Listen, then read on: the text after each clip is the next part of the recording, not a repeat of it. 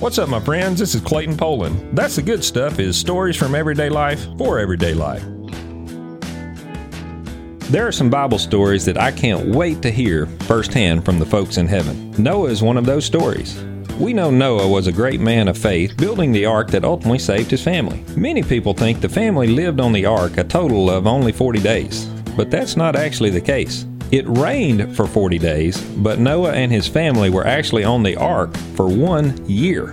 1 year in close quarters with all your family. Did they get seasick? 1 year feeding and cleaning up behind all the animals.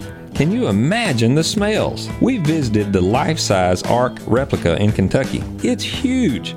It's an eye-opening journey that allows you to experience what life was like on this massive ship. We know that Noah remained faithful even when it wasn't pleasant, quick, or easy. He's a great example of faithfulness for us today. Faithfulness isn't easy, but it is worth it.